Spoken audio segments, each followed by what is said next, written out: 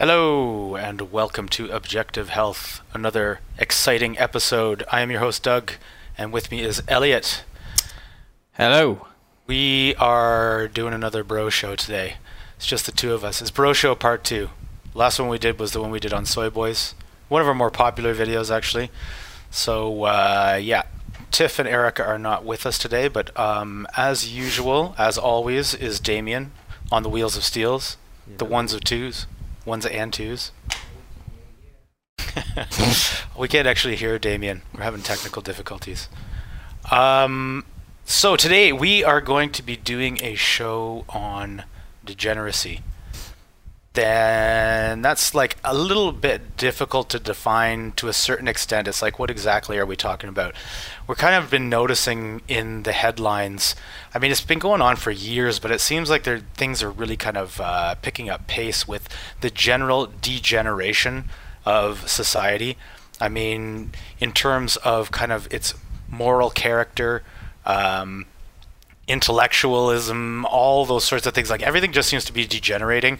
And we might be witnessing kind of the collapse of a civilization here if we just look at kind of what's going on in the headlines. Degenerate is defined as to sink into a low intellectual or moral state. And I think that is generally what we're witnessing. And if we sound like we're being crazy here or prudes or something like that, maybe stick with us and we'll see if you can't convert you to our way of thinking, because it really seems like things are falling apart. Mm-hmm. So maybe to start with, we can talk about, there was an article that was on, what was the website? It was Undercover DC. Undercover DC, thank you. Yeah, that's what it's called. It was written by a journalist named Celia Farber, and she was covering. There's a trial going on right now that is getting absolutely no media attention, despite the fact that it is like huge. It's unbelievable what's actually being revealed in this case. So basically, you might have seen some videos floating around a little while ago where some undercover journalists were talking to Planned Parenthood people. Posing as people who were trying to buy body parts, for like fetal body parts from abortions. And some of the stuff that is... so they've been sued, essentially. And, you know, instead of the Planned Parenthood actually coming under fire for this, it's the journalists who have revealed it that are coming under fire for it. So giving away all these secrets. But... the stuff that's actually coming out about it is truly jaw-dropping. Jaw-dropping. That's what I meant to say. So there's a couple of like quotes from the article that I just wanted to read. There are quite a few of them, but I'll try and keep it brief. So it said, on one day in June of 2014, the report states, an ABR technician obtained a 20-week-old fetus at a Planned Parenthood clinic, for which it paid the clinic $60. From that one fetus, ABR sold its brain to one customer for $325, both of its eyes for $325 each, that's $650 total. To a second customer, a portion of its liver for $325, to a third customer, its thymus for $325, and another portion of its liver for $325, to a fourth customer, and its lung for $325 to a fifth customer. ABR, the report says, procured the fetus at 9 a.m. at a Planned Parenthood clinic along with 3 others. By 1 p.m. in a 4-hour window, ABR earned $6,825 if you include service fees, shipping, disease testing, cleaning, etc., etc. So essentially what's being revealed here is that they are making a bundle off of fetal body parts, which is, you know, never what's actually... that kind of thing is never really brought up. You know, the leftists have kind of like idolized this abortion process and kind of like put it down as a right, and they glorify it. And, you know, it used to be kind of considered like a last ditch kind of thing to do if things were really bad and you needed to, like, you know, it was, if it was necessary, you did it, but it wasn't something you were proud of by any stretch of the imagination. And now it seems like it's kind of come to the point where it is something to take pride in. Like, people are almost taking pride in their getting of abortions, but this side of things is really something new, something that I hadn't encountered before, and I find it like quite shocking, to say the least. Yeah, it's definitely very disturbing. Out of all the material, I'd say it's probably one of the most disturbing things that I've ever come across as well. Simply because it's almost like it's a competition for how low can humanity go. Mm-hmm. You know, taking something like a baby, a child, an unborn fetus, which, as we will see, is a living being, right? It's not like when these women go for an abortion that the baby isn't necessarily even dead. In fact, if you look at what some of the quotes that they provided, actually provided some insight into the procedure which is actually used by these technicians operating on behalf of Planned Parenthood, and then subsequently these biotech companies who are using the fetal tissue for various research purposes. And just to go into that a little bit, but what Planned Parenthood are doing is essentially selling off fetal body parts, primarily to stem cell research companies. So, as I'm sure you're probably aware, or if you know anything about health or modern health research, there's a massive focus on stem cell therapy right now. Right, so stem cells over the past couple of decades have really jumped into the research, and they're being heavily researched for a variety of benefits that they can provide in terms of improving people's health, right? And so there's some pretty big names. I think Mel Gibson's father, went for stem cell research. Lots of people are having stem cell therapy, and it's really having good results. But no one really necessarily questions, where did they get these human stem cells from?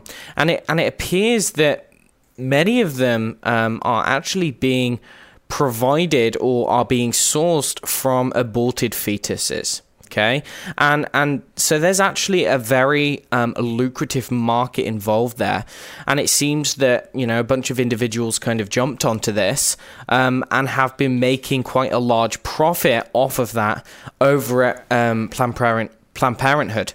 And so just to give you an idea of the kind of procedure that goes on here, it's important to know that the stem cell scientists have explicitly said that the fetus needs to be born alive for the specimens to be viable for research. Okay, so essentially what we think of as an abortion, which is almost, I guess, our idea of it, or my idea of it previously, was a painless death for the baby, a quick death. But it turns out that actually a lot of these procedures do not kill the babies. In fact, there are certain techniques which are used specifically by these biotech companies, using something called the old perfusion technique, which is called the Langendorf method. And what this method is used for, or what it was traditionally used for, was extracting living hearts from animals. They applied this to living fetuses, and essentially what they've been doing is, essentially extracting living babies without killing them, right? Without killing the baby. And there are accounts from some of the whistleblowers who've come out and said that they have had to dismember a 25-year-old or 25-week-old fetus and been forced to cut open the baby's face to procure its brain whilst the baby's heart was still beating. Okay, so the baby was essentially alive in terms of the biological definition of being alive anyway, and they were essentially performing murder, right? There was another account of a technician who admitted that she knew how to manipulate a fetus on an ultrasound to get it into a breech position in order to secure an intact head removal. She was also discussing about how to get intact fetuses, including the ones with beating hearts, and how to tear the heads from the body without damaging the other organs. So this is pretty evil stuff right there. Yeah. And this is... Planned Parenthood receives quite a lot of funding, right? Yeah. Yeah, they do. Yeah, and it's kind of... I mean, I'm not surprised that this is going on. You know what I mean? It's kind of like the way that abortion has been kind of promoted and elevated. Of course, somebody's making money off of it, right? I mean, inevitably, it seems like when something gains a lot of traction and people are really kind of, it's like a hot button topic that everybody's talking about or everybody's has a very strong opinion on, it seems like there's somebody capitalizing off that in some way.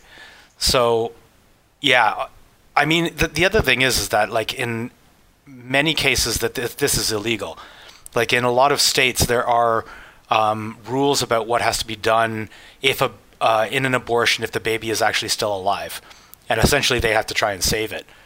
So for them to be purposely aborting these fetuses and keeping them alive in order to then kill them and take their body parts, it's something out of like a sick dystopian like science fiction novel or something like that. Yeah, indeed. And unfortunately, the majority of people aren't aware of this, and it's a shame that this particular case that you're talking about, Doug, with these journalists, essentially what these journalists wanted to do was shine light on how evil this practice actually was. Mm-hmm.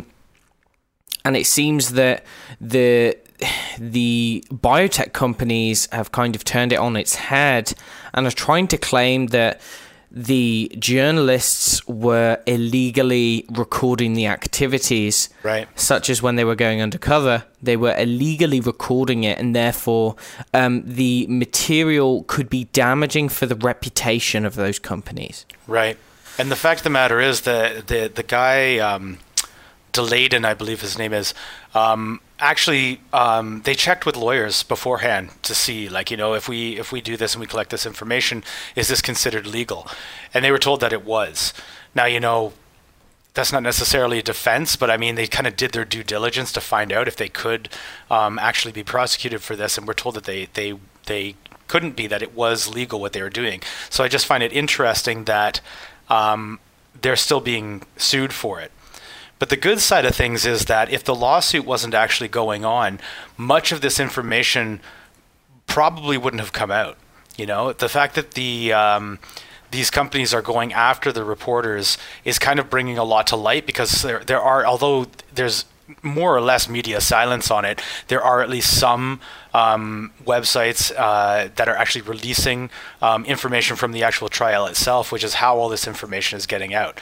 It's not really a surprise that the mainstream media, with its like strong liberal bias, would be ignoring all this kind of stuff. Like, they don't really want to paint abortion, like anything bad against abortion, which is, like, you know, a hard-won right and you know, glorified, as I said before. But it's funny that their, you know, Planned Parenthood's lawsuit has kind of brought everything out into the open. Whereas, you know, if, well, no, I guess if they had ignored it, it probably would have come out in the open too, because the videos have been circulating so far. But it just seems like there's the whole Streisand effect, where the more you try to shut something up, the more attention it actually ends up bringing on itself. Yeah.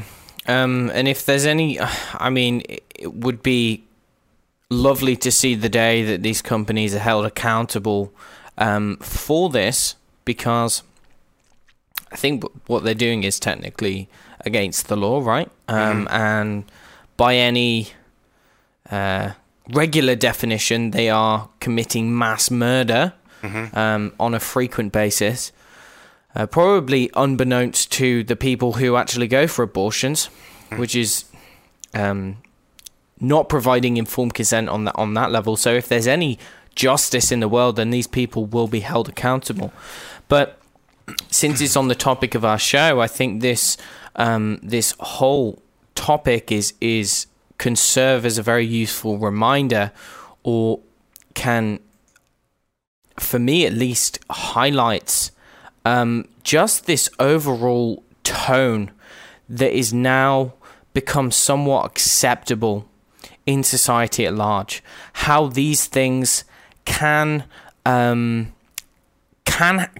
on, and there is not mass uprising against it, right? Yeah. And because, as you've said, Doug, abortion was once something which was, and I think on any side of the kind of political social spectrum, whether you identified as liberal or as conservative, the idea of having an abortion was kind of the end, the last resort, so to speak. Back in a time when couples would take responsibility for their behavior, and if they were going to have unprotected sex, then they would be more likely to accept the potential consequences that went along with that decision. But in today's modern world, how this idea of abortion is somehow equivalent to liberation, right? And this is the kind of idea that is promoted by liberal thinkers, right? And that how it's freedom from oppression to be able to abort a fetus willy-nilly. It's quite disturbing.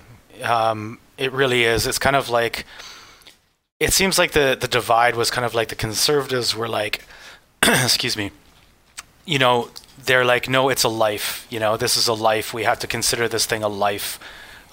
Whereas the other side of it was like, no, it's not really alive until about, they picked like these arbitrary dates or something like that. So, of when that is actually considered a life.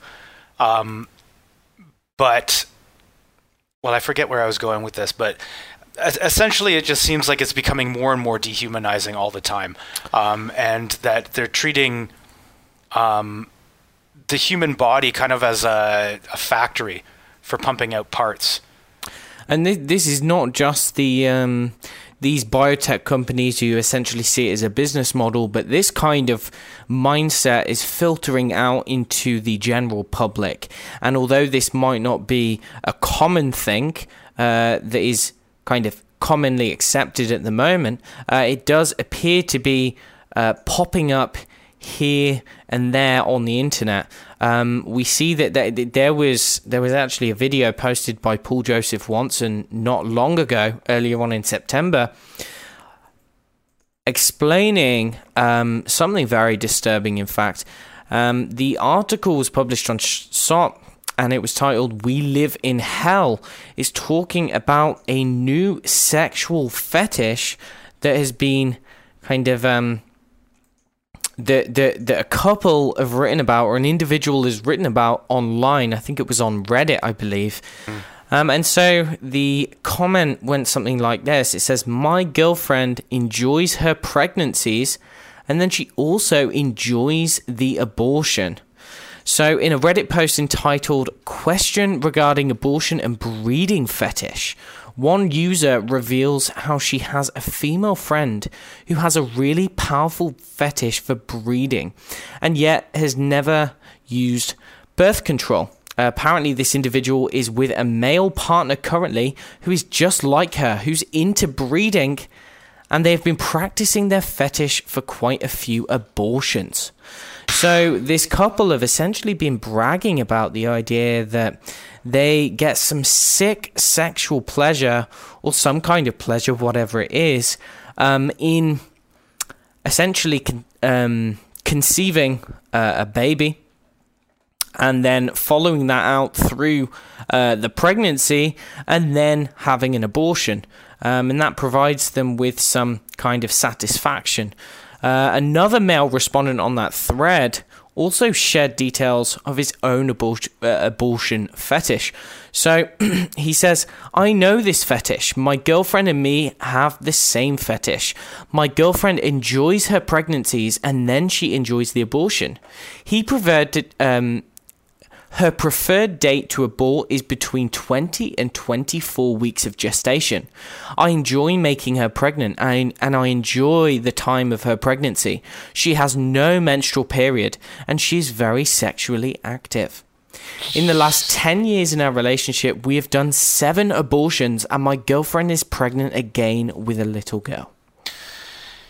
Yeah. Oh, man. What can you say about this? I mean, at first, it was kind of like I couldn't really believe that such a thing existed, but there's a number of people who have actually replied on that thread apparently, and like agreed and said they either know people like this or they are like this themselves. They have this kind of fetish. It's really like that's just taking it to another level. You know what I mean? It's like it's not enough that you have some kind of like weird kink, like some kind of sexual fetish that you get off on, like, that's not hurting anybody else. Like, this is just taking it. It's like, it's almost like a love of destruction, like a love of complete degeneracy and like complete devaluing of any kind of human life. It's really disturbing in that way, that someone would get sexual satisfaction from that. Yeah, I would agree there, Doug. It seems very much as some kind of way of sticking your fingers up to creation, right? Complete rebelling against all that characterizes life, and a worship of some kind of destructive principle. And to make matters worse, it doesn't even... it's not only these sick individuals who have these kind of fantasies, but there's people who have commented in reaction to this, who are praising them for exploring their fetishes, for being able to I guess to live them out, right? Yeah. And so one of the posters says, this is a wonderful and potent example of personal power, where sex meets violence and creation combines with destruction. It's like way to paint some completely sick and twisted act as though it was some artistic, creative kind of endeavor. Yeah. It's like, it's totally like art, that kind of art talk. You know what I mean? Where somebody's looking at a canvas with a bunch of random splatters on it and starts talking about how wonderful it is, and with all this kind of flowery language. It's that same kind of vibe to it. You know, it's like, oh yeah, it's the combination of creation and destruction and all these kinds of things, as if he's like analyzing a canvas. It's really it's just so dehumanized and so detached. It's like the people are robots. Yeah, and if someone was to come out and say that just maybe 50 years ago, they'd have likely been locked up. Yeah. Or they would have been kind of ostracized and isolated from the average kind of population of people, because they can see that this is absolutely sick. Yeah. Whereas I guess bringing it back to this idea that actually in today's world, because things seem to have gone downhill quite significantly, that this is now actually becoming accepted. Yeah. And that's what's really scary, because I'm sure that the vast majority of people are never going to have these kinds of fetishes. Yeah. But where it really becomes quite dangerous is when the moral compass of individuals or on a collective level in society. So the collective kind of moral compass is degraded to such an extent that the average person begins to accept this kind of sickness as though it were a normal thing, or as though it could be a psychologically healthy idea, without calling it out and without being able to discriminate that. Yeah, that demonstrates that as a whole, things are not looking good. Yeah. It's it's a good point talking about 50 years ago, because I think that back then a person, it's on par with serial killer kind of mentality, getting off on killing in that sense. I think that nobody would be praised for that kind of thing. It would be these people are sick. They either need help or they need to be locked up, like you said. But it's just kind of interesting, all these kinds of things that we're talking about today. It's there's the concept of the Overton window, where it's kind of there's kind of a window of things that are acceptable to kind of talk about, or positions to have on certain issues. And the more extreme things get introduced, and if they're outside the Overton window, it's that's outside of what's acceptable, but it kind of ends up shifting that Overton window, so that suddenly more things, it starts to encompass more that's acceptable. So it kind of seems back before, we were saying, the whole abortion thing, it was okay, we accept that abortion maybe in some cases is necessary, and it's kind of a last resort. But now it's shifted to such an extent that there's a sexual fetish about it. How much of this Overton window shifting has actually gone on? Now, mind you, most people who hear about this sexual fetish are going to be no, that's disgusting. That's not, it's still not acceptable. But if we keep on getting this shifting, how long is it going to be before that's perfectly acceptable? BDSM is already relatively accepted. I mean, you can find references to it in children's book. At least I wouldn't be surprised if you could. So yeah, I mean, just thinking about it in that respect, it's talking about degeneration. It makes me wonder how much the this isn't a word, but I guess you can understand what I mean when I say pornographizing.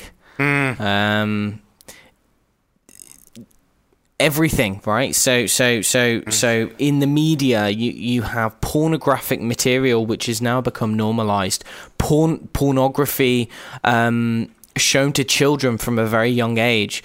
Generally, what was considered pornographic just a couple decades ago is now kind of daytime television. Yeah. Right? And so there are many a psychologist or psychiatrist who have come out there. There have been several books written on this, talking about how some of the effects that pornography can have on the mind and have on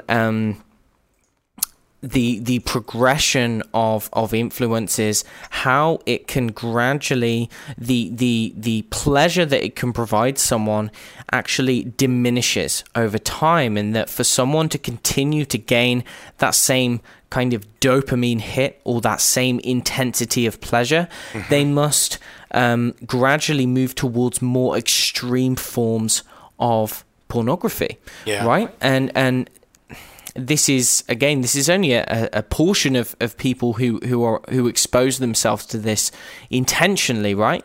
But I wonder how much these kinds of influences have had, because it seems like these kinds of things are becoming more extreme, right? By the day, things are gradually getting more extreme, and like you said, with the Overton window, it seems that it's being pushed that further afield. So what was never accepted is now slightly more acceptable, just because something a little bit more crazy has been introduced into the mix. And you can see how generation after generation just looking through recent modern history, generation after generation, things that were once never acceptable or were unacceptable are now thoroughly accepted and fall under the umbrella of liberation and of freedom of speech and of freedom from oppression, right? From societal oppression, I wonder whether, in many cases, this is pathological minds which are using language, which are using terms like freedom from oppression just to describe a situation where society does not accept their sick and twisted and unhealthy fantasies, their unhealthy drives. And at some level, there are individuals who seek to push society towards a place where their own deviancies, when their own kind of pathological drives are actually accepted en masse. Yeah, I think that's exactly what you can see going on here. The drive for people to be accepted regardless of how twisted the what they're into actually is. Yeah. Well, I mean, speaking of degeneracy, maybe we can move on to, people might have seen in the news a little while ago, there was a Swedish behavioral scientist who suggested that in order to save the planet, it would be a good idea for humans to start eating humans. Dead humans, as it were. He was saying that it would be a good idea to be eating dead bodies. So, yeah, there was that, and that's clearly not a popular idea. And he was saying that I should explain. He was on Swedish television, suggesting that with the environment in its tailspin downward, we should turn towards cannibalism because that it will provide a food source. It kind of is similar along the lines of what a lot of news agencies have been pushing lately, is this idea of eating insects. CNN in particular seems to, and maybe even the BBC seems to have had like so many headlines like it would be a good idea for humans to start eating insects, and why aren't we eating insects? What's wrong with eating insects? Well, this guy's pushing it even one step further and saying that we should all be eating people. Mm-hmm. So that was a couple of weeks ago, but just recently there was a town hall that AOC, what's her name? Ocasio-Cortez. Yeah. Alexandria, that's the word I was looking for.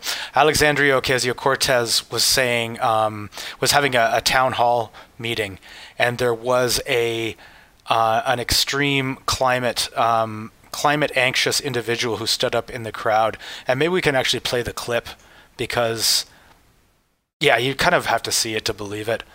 So, Damien, you want to play that one? Climate crisis. We only have a few months left.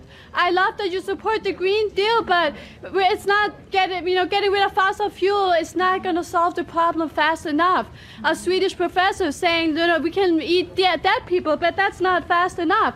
So I think your next campaign slogan has to be this: we got to start eating babies. We don't have enough time. There's too much CO2. All of you, you're a pollutant. Too much CO2. We have to start now, please. You are so great. I'm so happy that you're really supporting the Green Deal, but it's not enough. Even if we would bomb Russia, we still have too many people, too much pollution. So we have to get rid of the babies. That's a big problem. Just stopping having babies is not enough. We need to eat the babies. Under this very serious. Please give a response. Thank you. No, thank you. We'll go ahead. Okay. Right. Yeah. So we're not entirely sure whether this individual has all of her marbles. Psychologically speaking, it seems like she may be a little bit loopy. Well, I still haven't decided whether or not she's actually trolling. Like whether it's somebody who is actually, like, some of her comments just seemed like almost a little too self-aware or something. The whole idea, like, even if we bomb Russia, it's still not enough. It's like, I don't know, like it kind of seems like maybe it's somebody who is actually aware and is just having a laugh, but at the same time, you're right, it could be somebody who is just, I mean, clearly if she's serious, she's insane. I mean, that's just insanity. She even had on a t-shirt that said, "Save the planet, eat the children."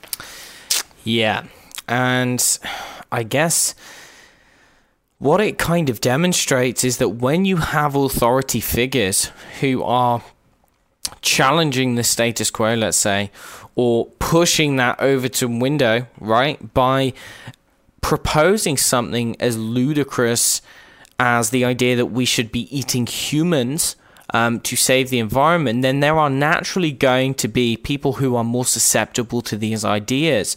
And if you have someone who maybe is a little bit crazy and, you know, is unable to kind of discern that that's maybe a really bad idea, then they might be more susceptible to that. But I think what that's evidence of, or what it suggests, is that these ideas can or may eventually take root in other people, right? In that people may actually start taking notice. If it carries on, they may not need to be so crazy, right? If it's fed through for long enough and in consistent doses. Yeah, and I mean, that's the thing. I haven't decided, or I can't determine whether or not it is just trolling, but the thing is that it's not that far-fetched given how this ideology kind of takes over and the twisted thinking that it kind of leads to. I mean, it's what, it's kind of the planet takes primary importance over humans. The animals, like the vegans, with the animals, takes more importance over humans. It's more important for the animals to be live a lovely, peaceful life and never die or die of old age or whatever, than for humans to actually feed on them. It's kind of like even one further step than that. It's like devaluing of humanity so much that, well, we don't want to eat the animals, so let's eat the people. So it's almost like you can kind of see the twisted logic that ends up getting there. Yeah, you can see the twisted logic, but it stands as another example of how there seem to be certain agencies, certain influences who are trying to actively tear down the moral fabric that holds humans together, right? It's like there are certain kind of rules, right? Rules in human relationships, in human civilization, the way that we coexist with one another, that don't need to be explicitly said. People just intuitively know that cannibalism is fundamentally not a good thing. Yeah. Right? It's not a healthy thing to do, and that's generally why the majority of humans on Earth do not partake in cannibalism. And it's something that shouldn't necessarily have to be said, but it seems like there are this kind of this whether it's an ideology, whether it's a force, whether it's, because it seems like there's many different aspects here, but it seems like there are actively forces which are trying to tear down those norms, to tear down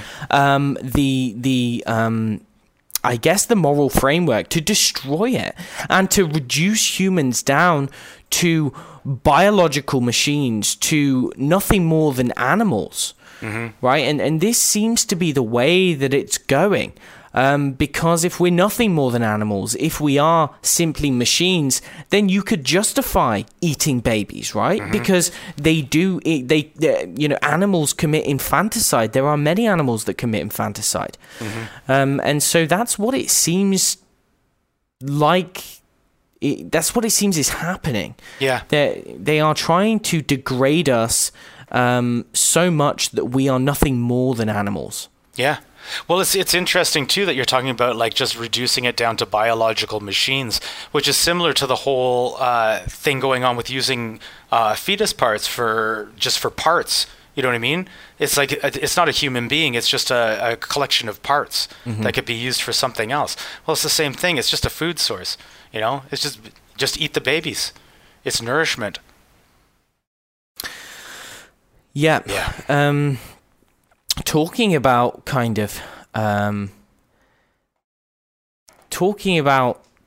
tearing down social norms, tearing down or attacking human dignity and kind of sticking your fingers up to the world, to creation. There are people, sad trends, unfortunately. In fact, I think we should. Go to a different one? Yeah. Well, yeah, maybe we should move on to the one recently in Fort Collins, Colorado. Yeah.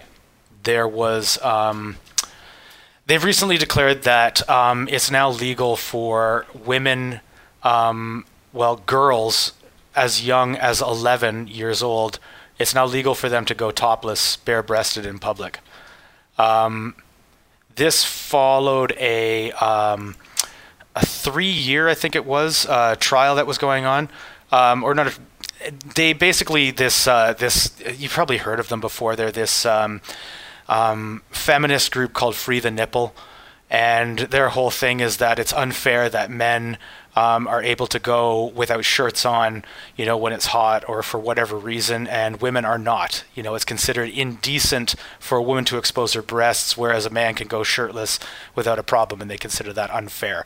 Okay, whatever. Maybe there is an argument there.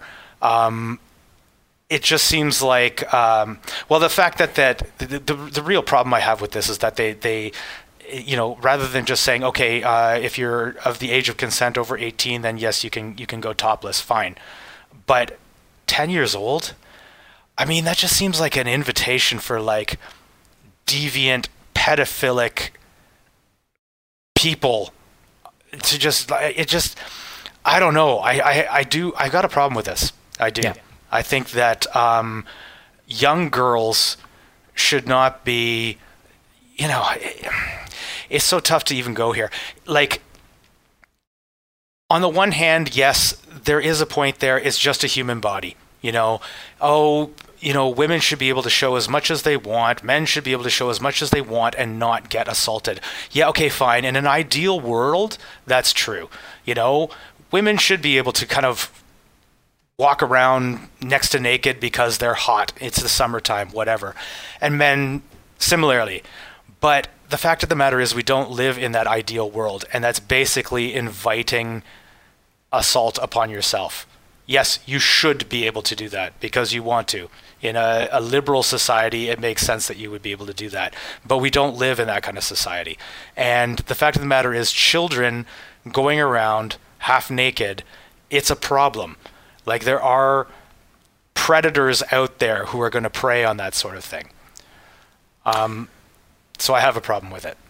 Indeed. There is context. And these kind of arguments crumble when you consider that context. When you consider the context, you know, of the modern world. In your fantasy land, then maybe individuals would be able to walk around whilst they were naked, like Adam and Eve in the Garden of Eden, right? We don't live there, right? No. And you have to take caution. You have to be ready to protect yourself and your children, you know, and whether it's your wife or your daughter or your sister, you know, quite frankly, it is going to set them up to be more susceptible or more likely to potentially be attacked, right? That's one thing. At the same time, I think that this really provides, it says more about the people who chose to bring in this legislation than it does anything else, and it kind of I think it shines light into what might be going on with their desires. Well, yeah, I mean, the other thing is that too, like, you know, one perspective on this is, that breasts should not be sexualized, right? It's all about their function is to feed babies, right? There's no reason for them to be like sexualized, but nonetheless they are. So exposing your breasts in public is a sexual display. Whether or not you think it should be like that or not, it is. That's the way it is. People, you can think that it shouldn't be that way as much as you want, but exposing breasts in public is is displaying sexuality in some way. So to open that up to children is essentially sexualizing children. And I do have a big problem with that. I don't think that should be allowed. And it doesn't mean that women are oppressed, right? No. Just because they have to wear bras out in public. That does not equate to oppression. It just equates to, decency, common decency, and personal dignity as well. In the way that things have worked out, that's just how things work. And it works like that, likely for a good reason. It seems to work well, right? Mm-hmm. And that because we live with these kind of cultural values, with these social norms, simply abiding by those and respecting those is not the same thing as oppression. No. And this is the problem that I think many of these feminists and ultra-liberals come against, is interpreting any social norm, any construct, any social construct, essentially the rules, the social norms that we kind of follow, consciously and unconsciously, these do not equate to oppression, and these are not always bad. They don't necessarily, it's not always a bad thing. Yeah. And that's the problem. And I think that part of I think it's their stated aims in many cases. They consciously seek to tear these down, right? To destroy these social norms, because they do see them as forms of oppression. And so when you actively try to, when your main value is placed on destroying those social norms, then essentially anything else is fair game. Anything else is acceptable, because if that is your aim, if that is where you are placing your focus, then anything that contributes toward that must therefore be a good thing. Mm-hmm. And so this is how we see something like 11-year-old girls walking around topless, or something as crazy as the sexual fetishes that we were talking about before, ultra free abortions and all of this kind of stuff. It's like, well, in these people's minds, if that is, because that is not socially accepted, it's therefore oppressive, and therefore if we can I've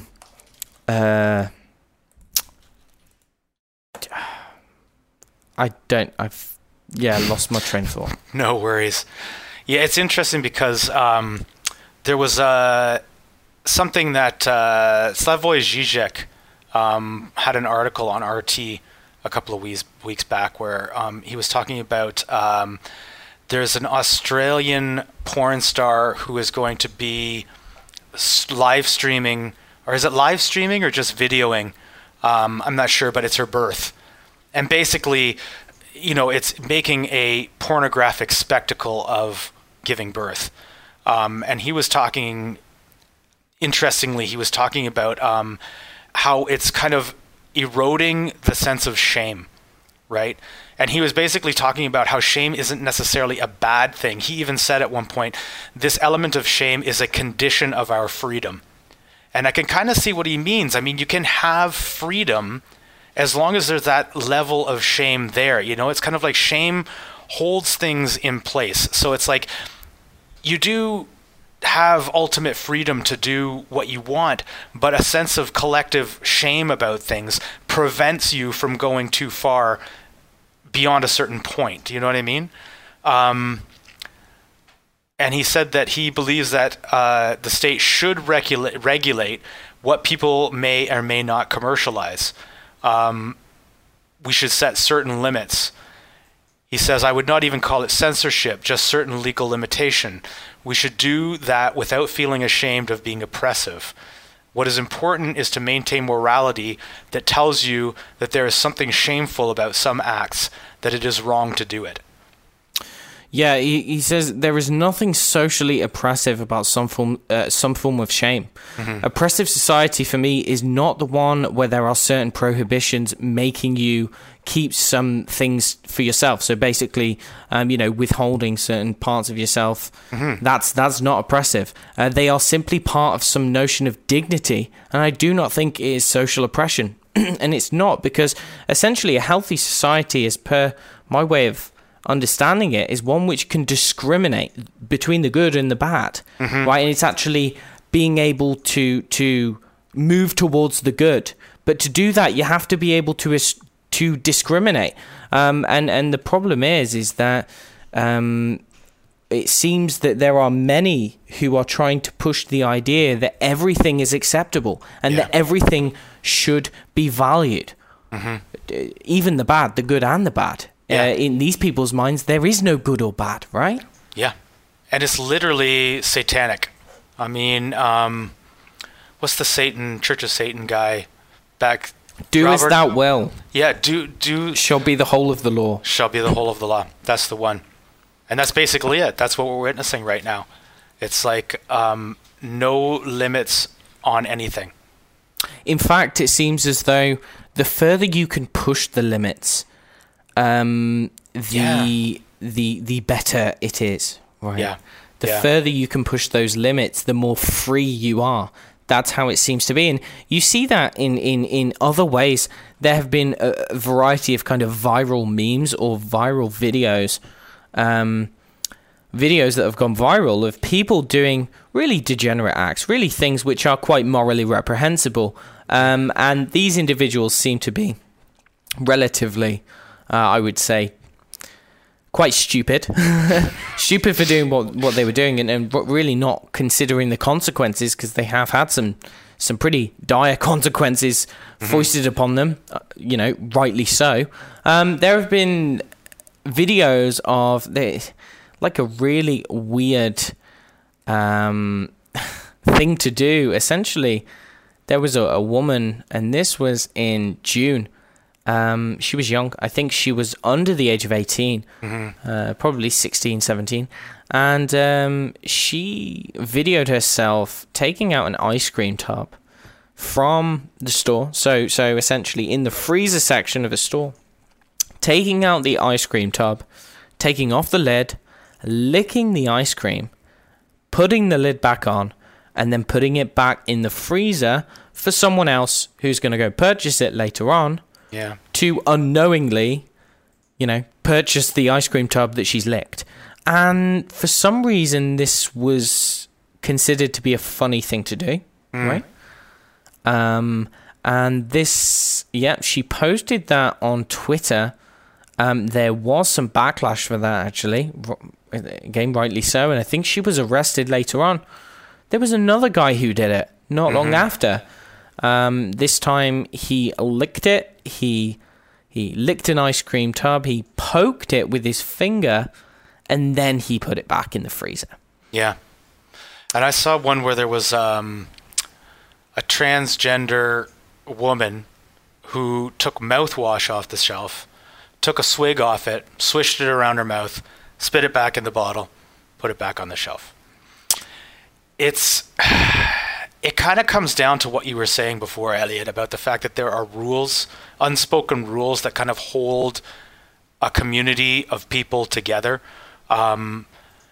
This idea that you kind of respect, like there's certain boundaries that you don't cross. There's like, despite the fact that, companies will put different things in to make sure that food can't get tampered with and stuff like that. Yeah, there's always the possibility that somebody could tamper with the food, but it's kind of an unspoken rule that you don't do that. You don't mess with food that you're not going to then purchase. It's kind of like an honor code or something like that. It's like it's common decency. Right? It's common decency. It is exactly that. So it seems like these people are getting a kick out of pushing those boundaries or ignoring those boundaries and violating those boundaries.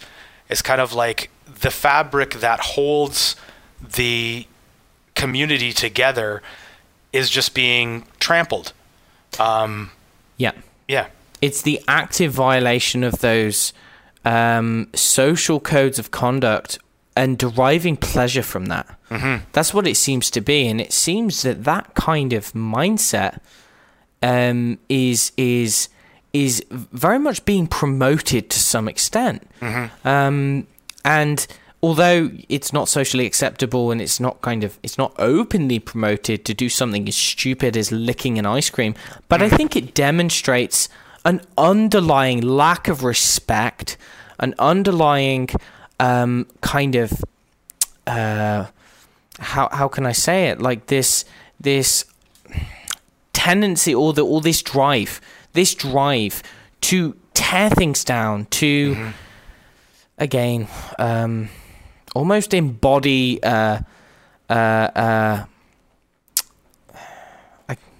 destructive principle. That's the only thing that I can think about here. Mm-hmm. It's like, okay, all that's good in the world, all that works for people as a whole, let's tear it down. Yeah. It's a totally chaotic impulse.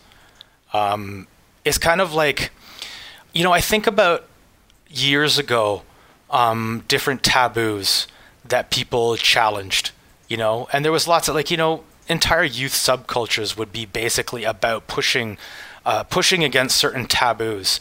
And to some extent, I think that kind of thing is healthy, like it's good. It's kind of like questioning these things that are put in place and like why do we have these rules, and thinking about that kind of thing and like challenging them a little bit.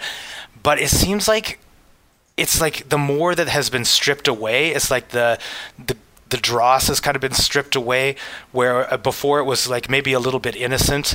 And now it's getting down to kind of the fundamental things that hold society together. Yeah. And those things are starting to be actively pushed against, and it's kind of like if you push too hard, the whole thing's going to crumble. And I get the impression that some people out there, maybe a significant number of them, actually want that. They want the whole system to come tumbling down. Yep. And they have explicitly said that in some of their writings, right? Mm-hmm, mm-hmm. So there have been various kind of self-proclaimed philosophical thinkers who adopt certain ideologies and openly proclaim to essentially want to destroy everything that all of those things that hold or that bond together communities, right? Mm-hmm, mm-hmm. These people, how you would describe someone as essentially being ideologically possessed, mm-hmm. right, where nothing else matters. And so it seems to be the case with many of these probably well-intentioned individuals who do promote these kinds of ideas, whereby their ideology really shapes and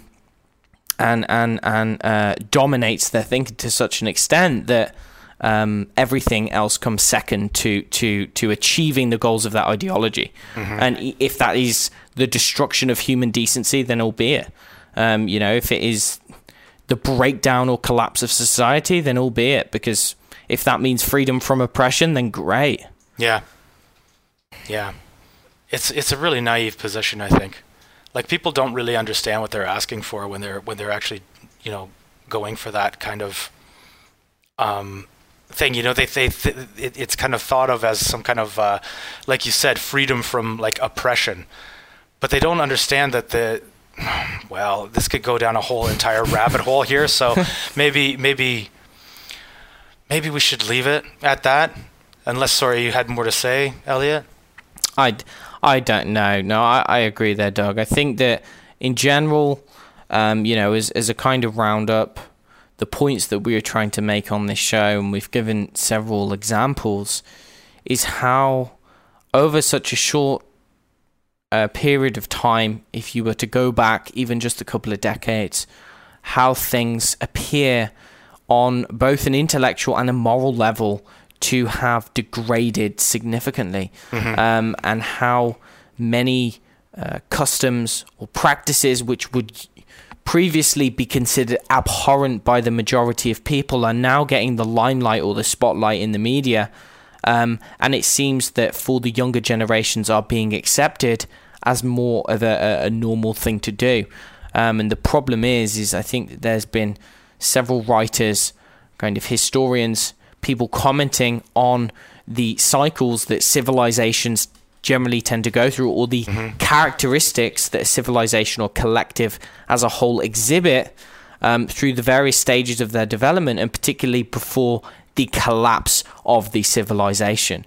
And there's several thinkers who have commented on this, who've really highlighted that actually it's the moral fabric, the behaviors really tend to degenerate, and it's that degeneration which seems to coincide or precede a complete collapse of civilization. Yeah, I wonder if that's what we're seeing. It certainly wouldn't surprise me. Well, I guess that is our show for today. Thanks so much for joining us. We will be back next week with another video, another interesting topic. If you are so inclined, please like and subscribe down below. And thanks to everybody for joining us.